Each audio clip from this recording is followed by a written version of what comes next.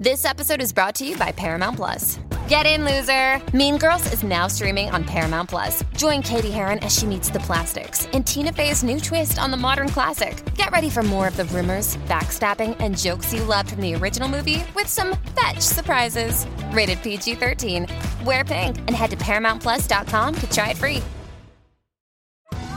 Survivor 46 is here, and so is On Fire, the only official Survivor podcast, and we have a twist this season. The winner of Survivor 45, Dee Valladares, will be joining us every week. We're going behind the scenes of the biggest moments, the how and the why things happen, and the strategy and analysis you can only get from someone like me, a Survivor winner. Listen to On Fire, the official Survivor podcast, wherever you get your podcast. Okay, ready? Think what you know, and it's about a time when you get yourself in we are.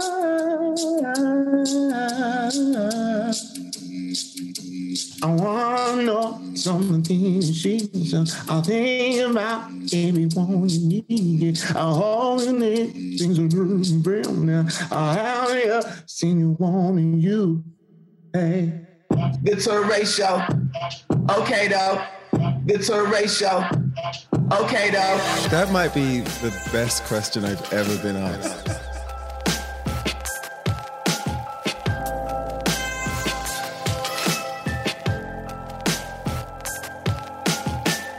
That's my responsibility, is to not have Alfre showing. So what you're doing is you're just getting yourself to a place of, and it's not hocus pocus, it's not in your head, it is an actual doing. Acting is listening the way we do in life.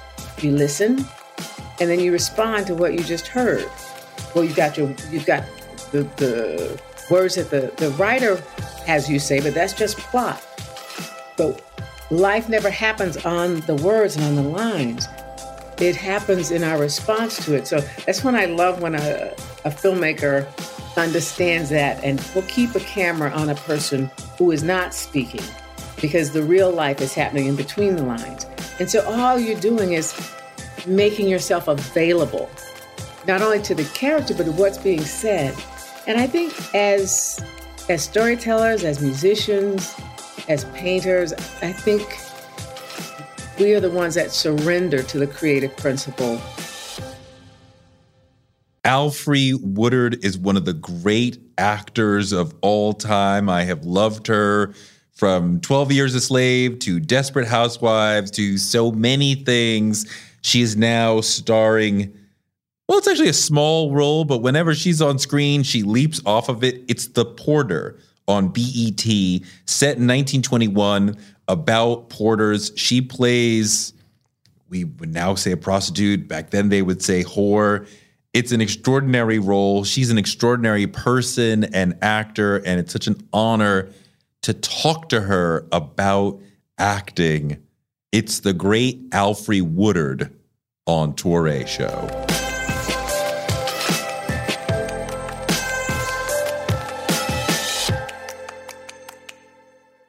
You bring such great intensity to your moments. And when those Alfre Woodard eyes get to going and we feel the energy bubbling up in the character and the upper lip is communicating to us, and I'm like, this is an Alfre Woodard moment. Like, here we are. Like, this is what we live for as an audience. I mean, can you just talk about how you summon up the intensity that we know you for? Look at you. You are so amazing. I have to tell you that too. I am a fan of you, my brother. And, stop. And I'm mature enough to be proud of you. I'll say that as well. Thank you. Thank you. You know, I it means a lot, because I when I see people who are, you know, a little older than me, and they say those sort of things, and I know they're speaking from remembering when there weren't that many Black people on TV. And so the Black folks who get to be on TV and they're like, you're making us look good. Because I remember when it was, you know, my mom talks about when it was just Lena Horne, right? And what was the name of the nurse she did in the 60s?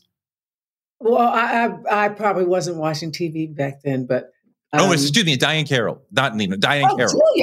Julia. And they would call each other and say, oh, Diane Carroll's on. Watch. I mean, like, oh my God. So, but I had this thing. My father, he used to do it, and I didn't get it. My sister is 6 years older than I am, and my brother's 4 years older. But we would be playing, outdoor something, and he would shout, "Con!" My mom's name was Constance. Con, run and get the kids. Get the kids, color girl on TV. There's a black person on TV. All right. And we run into the room and stand there like you're like sweaty and you smell like outdoors, like scratching because you got chiggers. And my mother would stand there, her eyes would fill up and she'd have this little smile on her face. And my father would always say, "That's a fine heifer. Look at that." Because his family ran cattle. So a fine heifer was just like the best, a female creature could be. That's a fine heifer. But run, get the kids, color girl on TV. It was like, they are so, what did we used to say? Not back in the day. They would be like, they're like, they're out of it, out of touch. But you must be able to recognize how you, as a small child, seeing that would at some point lead you to say, "Oh, I could do that." No. It's interesting. The people that I looked to that I thought, "Oh, I could, there's a footprint. I'm just going to keep stepping that direction." Were people like Barbara Jordan. There were people like, I remember finding out about Fannie Lou Hamer by the time I was 14. Wow. They were men as well. I didn't Shirley Chisholm? No, Shirley Chisholm. This is interesting. My people are like Texas and Oklahoma. And so there's a regionalism also that you kind of grow up in. When you hear someone that sounds like you or looks like the folks you might be related to, there's a thing. The East Coast was as foreign to me as, flying to Sri Lanka. Okay. But I clocked it, but very early on, maybe because there weren't people the way that our young people see so many of us in so many different professions and disciplines. I got it. I got inspiration from people of all colors, genders. You snatch inspiration from wherever you feel truth and authenticity coming from. Who are your earliest acting heroes? Oh, and I saw her in something the other night. Vanessa Redgrave. Wow. Mary Alice. Geraldine Page. Wow. Those women, if I could kind of roll them into one.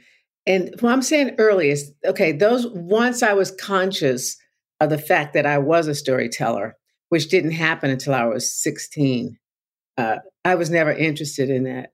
I was an athlete and what'd you do? What was your sport? A cheerleader. I grew up in Tulsa, so you did everything. Okay. We even had at one point, you played basketball, softball, track. But at one point we had for about 2 months, we had a girls' football league. Wow.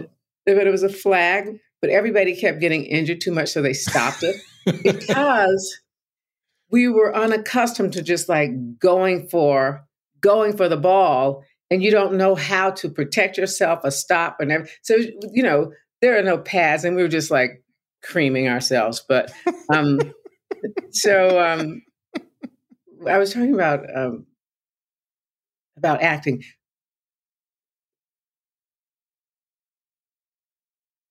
I know the generation above me. I think the people in my generation, I won't even start naming them, but you know them, Sigourney and Meryl and help me out here. All of that group that I'm saying people that other people would Diane Keaton. recognize.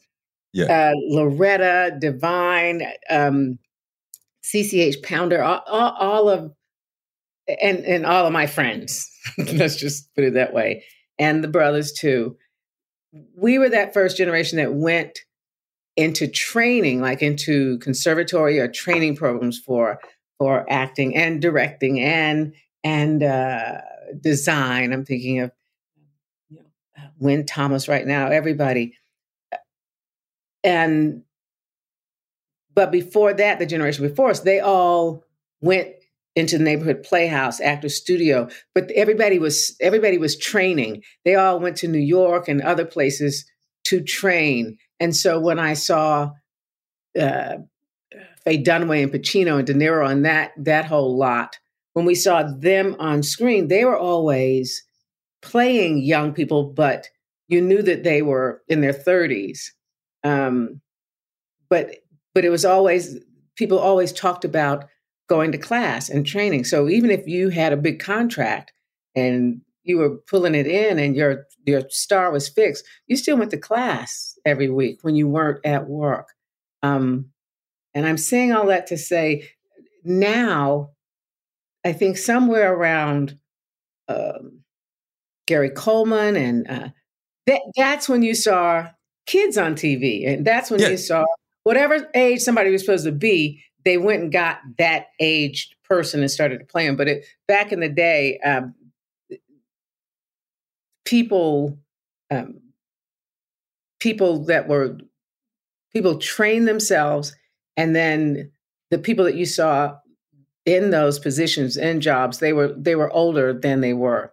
And I don't know how I got off of that subject. So wait. So you're people that I look to. So Yes. like I would love They Shoot Horses, Don't They? I would watch that over and over again. So it was always about the craft for me, as opposed to whether I was allowed to do it, whether I saw myself doing it. If I saw another person doing it, I assumed I could do it too. Wow. Because my daddy told me that I could do anything I wanted to, from the time that I could talk. So, and I believe that. So your intensity, which, I can feel it bubbling up from within you. It's coming out of your eyes, right? As you said, like the upper lip is quivering, and I'm like, I can feel the power of the character. Talk to me about that moment, about summoning that, about like just pushing that out through your spirit. One of the things that you do when you're training is you're letting go of your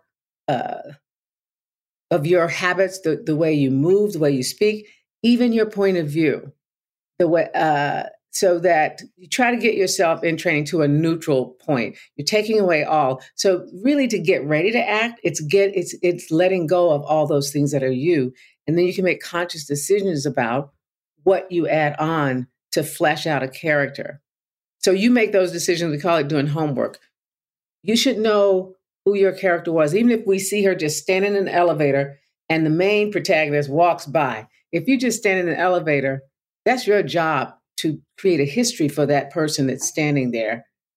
And you do it yourself. I mean, you look at your script, and then basically puts you somewhere, a region, a state. And even if you're in a state, what part of that state? And then you're going to study that person's dialect, the way people speak and the way they hear each other. But then you got to find their own cadence. Because when you think about it, all of the billions ones of us that have ever been born have different fingerprints. So what makes us different? What makes me different from millions of other women? My height, my age, my skin tone, my preference for music, the fact that I like, popcorn, whatever it is. Still, what makes me different from that? Because all of us just want to be understood. I mean, that's what every human wants.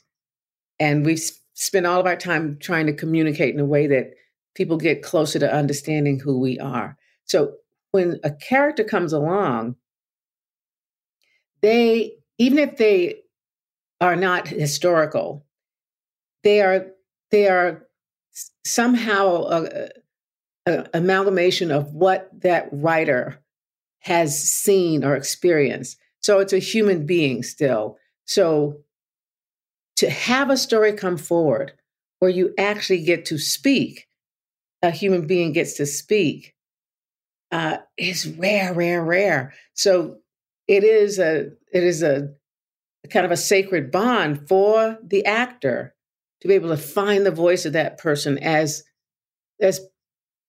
fully as they can. And so that's why what we do is a practice, and that's what makes it great. You're never finished, and you're just constantly, playing that Chopin until you can bend the notes. Each time it's going to be different. And so that's my responsibility, is to not have Alfre showing. So what you're doing is you're just getting yourself to a place of, and it's not hocus pocus, it's not in your head, it is an actual doing. Acting is listening the way we do in life. You listen, and then you respond to what you just heard. Well, you've got the words that the writer has you say, but that's just plot. But life never happens on the words and on the lines. It happens in our response to it. So that's when I love when a filmmaker understands that and will keep a camera on a person who is not speaking, because the real life is happening in between the lines. And so all you're doing is making yourself available to not only to the character, but to what's being said. And I think as storytellers, as musicians, as painters, I think we are the ones that surrender to the creative principle. We're all creative, just like we all breathe. But some people surrender. I don't surrender to math. Amen. But zone in for me, because that was amazing, right? And that master class. For me, so much of the beauty of watching you is in the eyes, and you communicate so much with your eyes. Talk to me about that part of your craft.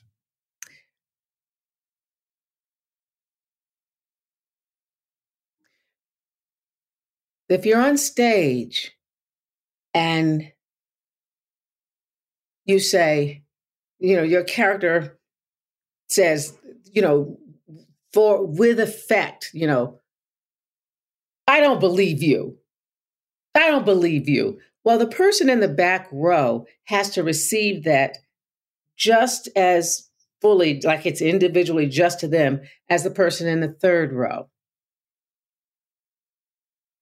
And on camera, what we're doing is, this is why I like Jerry Page so much. She entered the frame at full force. Some people do like really safe acting on camera. They won't look around a lot and they talk like this. If they're eating, they take little tiny bites because they're on camera. But the thing is, there's a whole frame. So instead of that proscenium or that big circle in the round you have, the frame is your stage.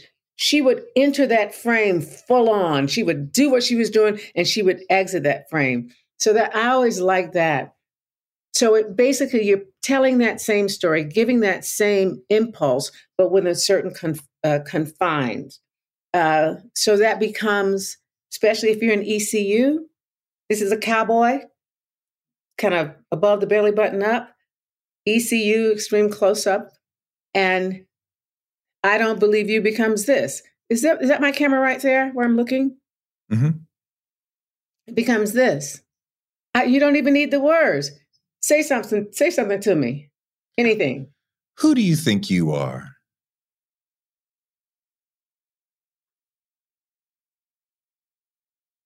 That's I don't believe you. So you take in what's said and you let your response, you don't stop, because most of us stop the response. We try to go blank so they don't know what we're feeling.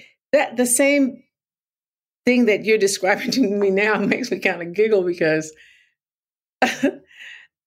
I can remember my mother saying, "Oh, I heard you." So I didn't say anything. She says, I heard you. I saw those eyes." So you got smacked a lot. So good. I guess you pay off eventually. It paid off eventually. So a big part of what you're describing is finding the character. And they hand you a script, and part of the character is on the page. But then it's your job to add to that and to find stuff and to create stuff that fits with the page, but then deepens it. Right. And then you have to work with the props people or the costume people to further define the character. Right. Right. What's on the page are a lot of clues that the writer's given you. And I love it when a good script, when you're turning that page and, within like 2 times of your character speaking, you get emotional every time that character, that's an investment. It's connected organically. I don't go to work unless that happens to me. It could be something else, but if you're just reading it like you're reading the Times, then it's like, okay, that was a good story. And then somebody else can do it. But I go to work when I feel like I'm thinking of something that I don't think anybody else is going to think of to get closer to that. So what you're doing, we call it fleshing out a character so that it's not a character anymore. It's a human being. And it's not just 3-dimensional. You're not done till you can smell the person that you're playing. You know what you can feel, you give off their scent when you're doing it. And so different things get you closer to that. Some people hide in props. It's like, okay, give me some glasses, give me this, give me that, give me that. But that's kind of more for the production designer or your director. Again, the actor should be able to come naked to that process and still be that character, because that's how those people are when they are private. But yeah, I mean, that's why it's exciting and you're never finished and it's so lovely. That's why you take all the bullshit in the world just to get to that point between action and cut, because there's total freedom there and expression. This segment is sponsored by Dell Technologies Small Business Virtual Podference starting May 10th. Whether you're still working remotely or back together again, let Dell Technologies help safeguard your business with modern devices and Windows 11 Pro. We live in a world where you can get anything you need delivered to your door thanks to DoorDash. If you don't want to do the dishes or you feel a little sick, let DoorDash bring dinner tonight. My family uses DoorDash all the time because it connects us to our favorite restaurants without us having to drive. Last night, we got some Indian food for my wife, some gumbo for me, and sushi for the kids. And everyone was happy, and we didn't have to do the dishes. The process of ordering was quick and easy, and I love DoorDash for real. So I was so happy to do this for them because I'm a customer, because I know DoorDash is your door to more. Must be over 21 to order alcohol. Alcohol available only in select markets. DoorDash, your door to more. Download the DoorDash app now to get almost anything delivered. One of the people who helped inspire me to want to be in broadcasting is Oprah Winfrey. She's an inspiration for so many of us, but her daytime talk show was so incredible. And it told me that you could be Black and authentic and real on TV. And that made me want to do it too. Black Stories, Black Truths is NPR's new collection that's a celebration of Blackness. Each of NPR's Black voices are as direct, varied, distinct, and nuanced as the Black experience itself.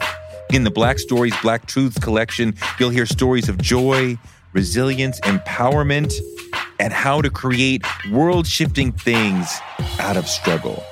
Every episode is a living account of what it means to be Black today, told from a unique Black perspective. Black perspectives that haven't always been centered in the telling of America's story, but now they are the story. On NPR's Black Stories, Black Truths, you'll find a collection of some of NPR's best podcast episodes celebrating the Black experience. Hear a feed of episodes from across NPR's podcasts that center Black voices. Turn on NPR today and hear a range of voices as varied, as nuanced, and as Black as we are. Stories should never be about us without us. Listen now to Black Stories, Black Truths from NPR, wherever you get your podcasts. Influencer. It's a word that gets tossed around a lot these days.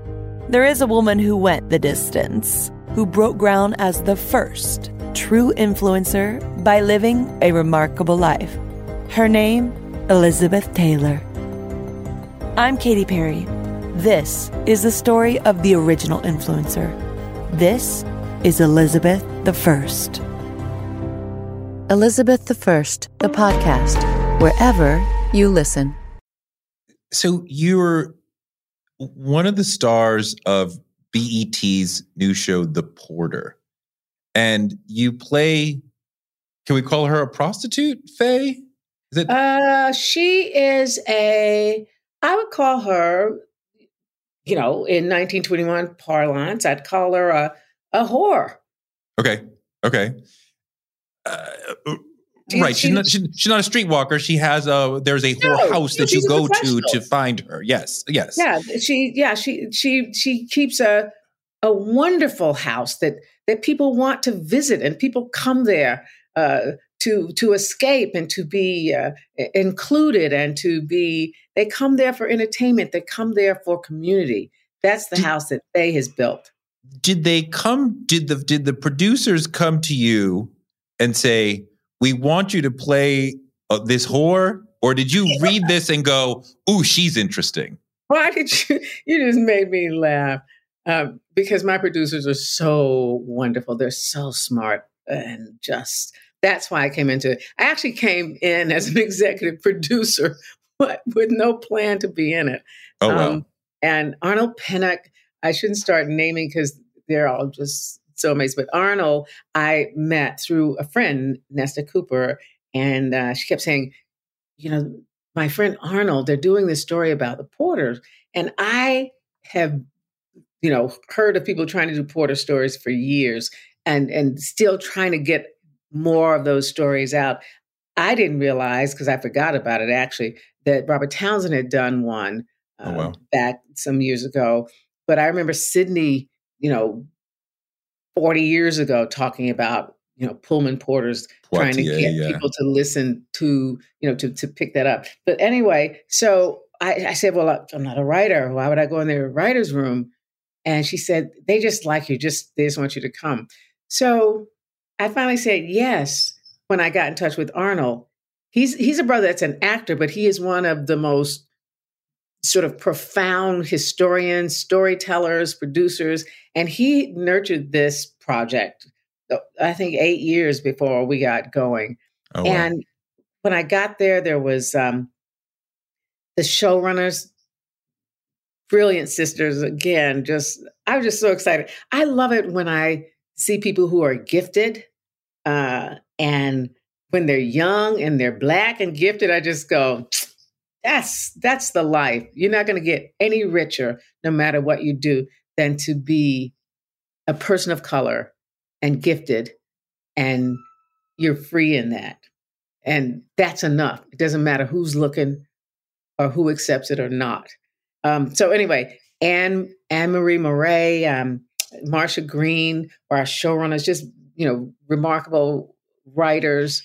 Charles Officer and R.T. Thorne, the only two directors. I was so impressed with them. I realized when I got there, because I was thinking, why am I going in here? But I realized when I got there, you know how we do land blessings now? Land recognition? No, tell me. When you are in a space, just at the start of it, the way you would do an invocation, anything, you just recognize who was on this land before it was taken. and you recognize the First Nations, whatever the nation was on that land, right? This, for them, I think, was more like a people recognition. All of them had the story, and they were experienced, they were celebrated, but they all said they had never been more than the only Black person on their set, or just one of two. And I was like, how is that possible? I know it's rare, but again, when you think of Canada, I guess we think it is thought of as post-racial because they did not have a lot of the same reactions to history that we had, a lot of the circumstances. But as you see in The Porter, everything is everything. Wherever the diaspora is, it is the same story that is being played out. So I realized when I was there that I was just supposed to say, I see you. Like we just talked about when I said I was proud of you. I see you. You're here in this moment. There's nothing I could say professionally to them that they needed to hear other than you, this is your spot. This is enjoy this moment that you're in.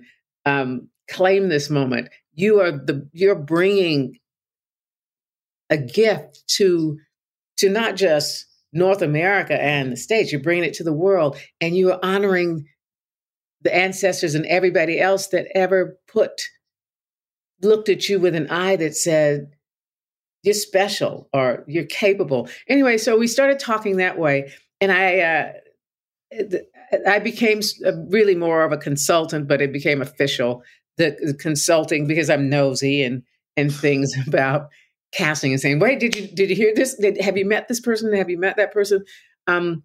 So it was much later in the process, some months down the line, where they said, we know you have another series, because I was on another series, and you're busy, but if, there's a small role, if you would consider it, that would be so great. We'll condense it down where you could shoot it over like 4 weeks, the whole season. I said, okay, I love you, but I'll read it, but if it's not good, I can't be in it. I said, and I will still support you, and I will still, be what you need me to be, but I can't be in it if it's not good. And I read it. Well, the one they wanted me to read was, I'm not even sure if it's still there. It was an associate of A. Philip Randolph. She was an upstanding union woman. And I said, that's why you want to get dressed up for that? I said, that's somebody else's role. I said, the only reason to get dressed up is to go somewhere. And I said, if you let me play Faye, then I'll do it. And they said, Faye? And I said, oh yeah, because I felt Faye. I knew Faye. I knew that Faye is misunderstood. The way that people, when they start to portray people's circumstance, they just play that. No, they play the junkie. They play the misfit. A misfit doesn't know they're a misfit. They're just being themselves. And so what you do is you find the character, you find the human being. And then if she has a substance abuse problem, it comes on somewhere else. But that is not her. And if you're just going to play that, then that's, right. Why are you doing that? Right. But so I knew there were things about Faye that I wanted to, about the whole circumstance, that there is no house of ill repute. There is no, there's no shame. And especially in 1921, women having no agency at all those women got to be together in that house, those girls. There was protection there. There was family and community there. And they didn't have to answer to anybody. People came and they did pay, but you call the shots. But it's critical to you. You keep saying, if I can find something to put into or bring out of the character that I think nobody else would do, then that's what I want to do. Well, that's worth exploring, And the truth is, we are that complex. But we don't even look at each other on the streets or in our offices that way. We want to judge people by whatever's the first flash we get, and we never change that. But there are no bad girls. There are no bad men. They do bad things. They and everybody does. Some of us do things that get us, we have to pay a long price in years for. But human beings, anything one human being is capable of, another is. And so we respect people. We respect the fact that they are a human being. And then we work on, their deeds and how that's paid. What does eating healthy mean to you? Whatever your eating goals, Thrive Market is the best place to get all your groceries and household essentials. And getting Thrive shipped to your door is like having a great supermarket right outside your house. I love that Thrive Market carries brands with the highest quality ingredients and ethical sourcing methods. Whether you're looking for organic kid snacks or low sugar alternatives or gluten-free essentials, Thrive Market's got it, and their site lets you curate your shopping experience quickly. And as a Thrive member, I save on every order, usually about 30%, which of course I love. And when you join, you help a family in need with the membership matching program. Join in on the savings with Thrive Market today and get 30% off your first order plus a $60 gift for free. Go to thrivemarket.com/Touré for 30% off your first order plus that free $60 gift. That's Thrive, THRIVE market.com/Touré. thrivemarket.com/Touré. Does Monday at the office feel like a storm? Not with Microsoft Copilot. That feeling when Copilot gets everyone up to speed instantly? It's sunny again. When Copilot simplifies complex data so your teams can act, that sun's shining on a beach. And when Copilot uncovers hidden insights, you're on that beach with your people, and you find buried treasure. That's Microsoft Copilot. Learn more at Microsoft.com/AI for all. But all of that to say, I thought Faye's whole approach, we have a backstory on Faye and that we came to, Marsha and I and Anne-Marie. And it's a very, very tragic backstory. But I didn't want to play that tragedy. I wanted to play the freedom having been released from the horribleness. The entrance of a character is always so important and tells us, or should tell us, so much about who she or he is. And Faye's first word is shit. And she puts Yes. And she puts all this stink on it. Yes, as you're saying, SHIIIIT. Talk to me about getting that first entrance. And we hear her just before we see her. So talk to me about getting that, because the way the character enters is so much. Okay. Our ladies, our Black Cross nurses, Marlene, who Muna Traore plays, she's in there, and God, I can't think of my sister who plays Gwen. They've come in being punished by their local Marcus Garvey sort of lieutenant that is sort of in charge of the whole area. We're in Montreal, 1921, Saint-Antoine, and they're being punished for being too enterprising, too willing to help people in the community, as opposed to just getting money from them to send to the Back to Africa movement. And so they're being punished. And they said, go down that street and ask people. Well, they come into our brothel. And I'm going to tell you about the brothel in a minute. Remind me to tell you about the exterior. But they come in there. They're like beautiful brown women. Regal. And they're creased and pressed, and they're, everybody's laughing and being together and having fun in the parlor of the brothel. And they could not get further out of their element if they were like zapped into another dimension. Yeah. They're so like, we're so above this, and like, But one of the things about my backstory is that we created is that I was a preacher's daughter, and I was a good girl. I did all those things, and I'll tell you if you want to later about what happened. But a horrific thing took me away from that life. But I never gave up on the idea that of the gospel of love, and that, and that unconditional love, the absence of judgment. So, but I recognized them when they came in, especially Marlene. And so she toys with her. It's like, oh, what are you doing in here?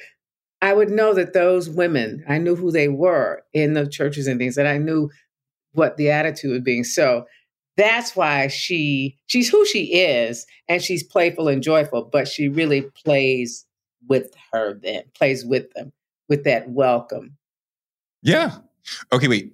Tell me quickly what happened to Faye, and you want to talk about the exterior of the brothel?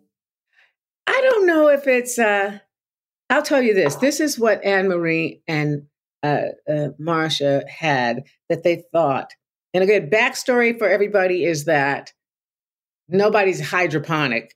And you can tell when people act like they are, just come in, just saying stuff and just acting like themselves, acting up a storm. But it is the thing that we explore that brought us to the moment we see when a story starts, where each character has come, their backstory. And it was that she was in one of those communities just over the border. There's small Black towns in Ontario over the border where people either ran away, during enslavement, or they've come up for opportunity because Canada needed a lot of people and workers. So if she was in this church, got hooked up or put together with a young man who was, it looked like, a promising prospect, and he was not a good guy. But she had the children, did all of that. Daddy's not only a daddy's girl, but daddy was the pastor. He, sort of arranged this. And then when it became abusive, he wouldn't protect her. She started to hear things about God and women's place and all of that. And he let all of that abuse go on. And then to punish her, the husband, burned down their house, and the children were in it, her two kids. And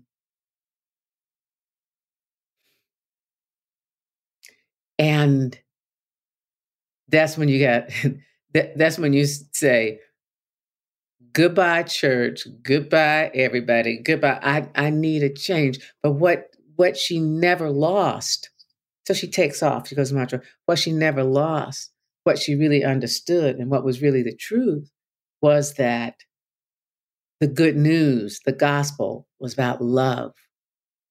And so that's a thing. So now for me, that's what I decided. So it was like, why did God create me? What did she want me to do? She wanted me to feel love. She wanted me to give love. She wanted me to create joy and community. And so that's the direction I decided to go in not only in finding Faye, but in keeping the brothel. And so I was going to tell you, so the house, when we first came to it, we saw the house on a location scout. It looked like a trap house. It was like, letters falling down. It was, it wasn't painted. And it was just, but I said, oh, no. Our house is a fine house. I want flowers. I want an arbor. Let's paint that, put this outside. This is where people come to get away from their lives. This is where people come to get understood. They come for that thing. And so it changed the sort of atmosphere that people usually have of whorehouses or brothels. So wait, okay, just about the project as a whole, the porter is a very important part of our history. And almost all of us have a grandfather or a great-grandfather who was a porter, right? It was an important... If they were industrious enough, that's it. They were special. Yeah. So it's important to do something commemorating the history and the importance of that. At the same time, you are giving me a piece, you guys as a whole are giving me a piece where, yes, they are fighting for their dignity and they are demanding their respect in this world. And yet I'm constantly getting scenes where we have Black people who are sort of like, serving white people and have to be subservient to white people, because that's what it was in the 20s. Mm-hmm. A lot of times in 2022, I forget what year it is, I'm like, I don't want to see that. I don't want to see us serving white people. I'm like, I've seen that. I don't want to see that anymore. So why do you think it's important to give us this piece, this show, where that is so much part of the whole story? Because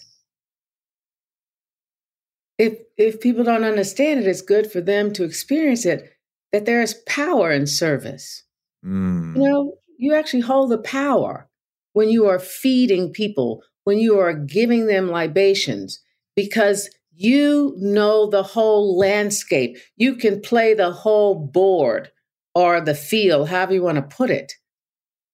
If you want to live in Wakanda, go and do it. But Wakanda does not exist, and people that say, I don't want to know that, it's like, do you want to know your last name? Do you want to know your mama, your daddy? Do you want to know what real power is? Do you want to know why we're still here and we are so vibrant and we have never surrendered and we have built so much and the whole world imitates us, not in mockery and minstrelly, but they want to be us. Yeah. It's because of who we are. It's because, anyway, so I would say, frankly, about our show, The Porter, I would say, you watch these brothers deal like they are a brotherhood even before they're trying to officially, they do become the brotherhood of porters, the first Black labor union. And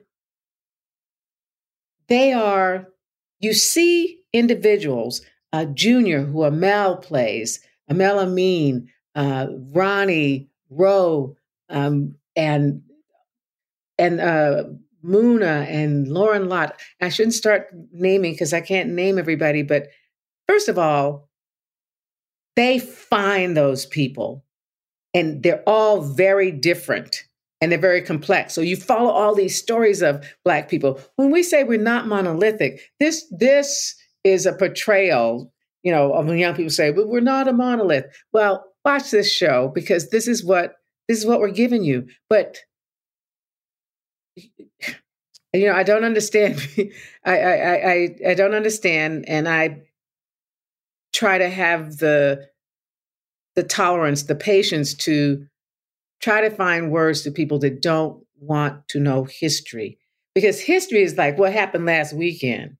That's already history, and so whatever it is, however many years back, it was people just like you doing it, figuring out a way to be.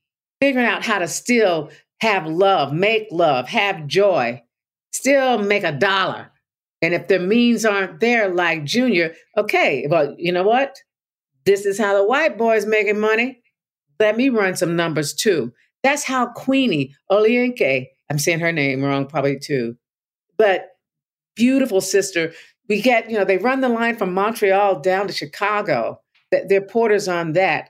And, when you watch it, okay, I'll go over there in a minute, but you get there and we know Chicago in 1921 was the wild kingdom in terms of organized and disorganized crime. And there at the top is a sister amongst the other men, the other ethnicities running that show, being a boss lady. So everybody's in this. There's like, storylines of colorisms that, of course, will be played out forever. But, it's like, how much more contemporary can any of that get? But, the girls that are dancing, and it's just, there's so much there. And the reason I came on is because as first as a producer and then as I'm more of a cheerleader. I'm not like a nuts and bolts producer. I am a opinionated cheerleader, but is that it is one of the finest productions that I've ever been in. And mind you, Faye is a tangential character. She's pivotal, but she's tangential. These people, these young ones, bring these people to life beautifully. You have never felt more proud watching this. And Charles Officer and R.T. Thorne have made it, it's like a fine art. It's fine, like a painting in motion. Instead of a moving picture, it's like a moving painting. It's beautiful. What is your superpower? What is the thing that you do better than other folks that has led to the success that you've had? Those are two different things. I think my superpower is not super. I think it's a decision, and I try to live in forgiveness. I try to live in forgiveness because I find my freedom in forgiveness. I think the thing that I can do that, a lot of people do it, but it's not common, is I find humor in a lot of places. I find humor. I find it. Can I say SHIT on your thing? Absolutely. We already did. It makes me laugh. It makes me laugh. And you know what? That's how sometimes, and I get it from my mother's people. My father's people were much more upstanding, and they were decorous, and there was appropriateness. But my mother's people, they were, African and indigenous people, and they were sharecroppers, and, they had juke joints and stuff. And just my big mama Ada just cackling all the time. But even at, how Black folks are, even at her funeral, just sitting there, and, my sister dyed her hair because we were mourning and didn't know what to do. She said, "Come up to Walgreens with me. Let's dye my hair red." I was like, okay. And we did it. And she had long hair and it was straight, and she had made this thing. We were sitting there, but it was a mist of rain that day. And Big Mama Ada, you never thought she would ever go on. But as we sat by the grave, her hair just like in fast motion just rose up like 3 times the size. And, my mother and aunt were weeping, and they turned to her to say, because she was the favorite of, dozens of grandchildren. And they just went, wow! And they saw her hair, and everybody had to stop. And we spent the whole time, other mourners didn't know what was happening. The minister was like, staring at us. But her entire girls and boys and their children were just sitting, giggling during as she went down and under. But that's why we're still here. That's what frustrates people about us, our inappropriate humor sometimes.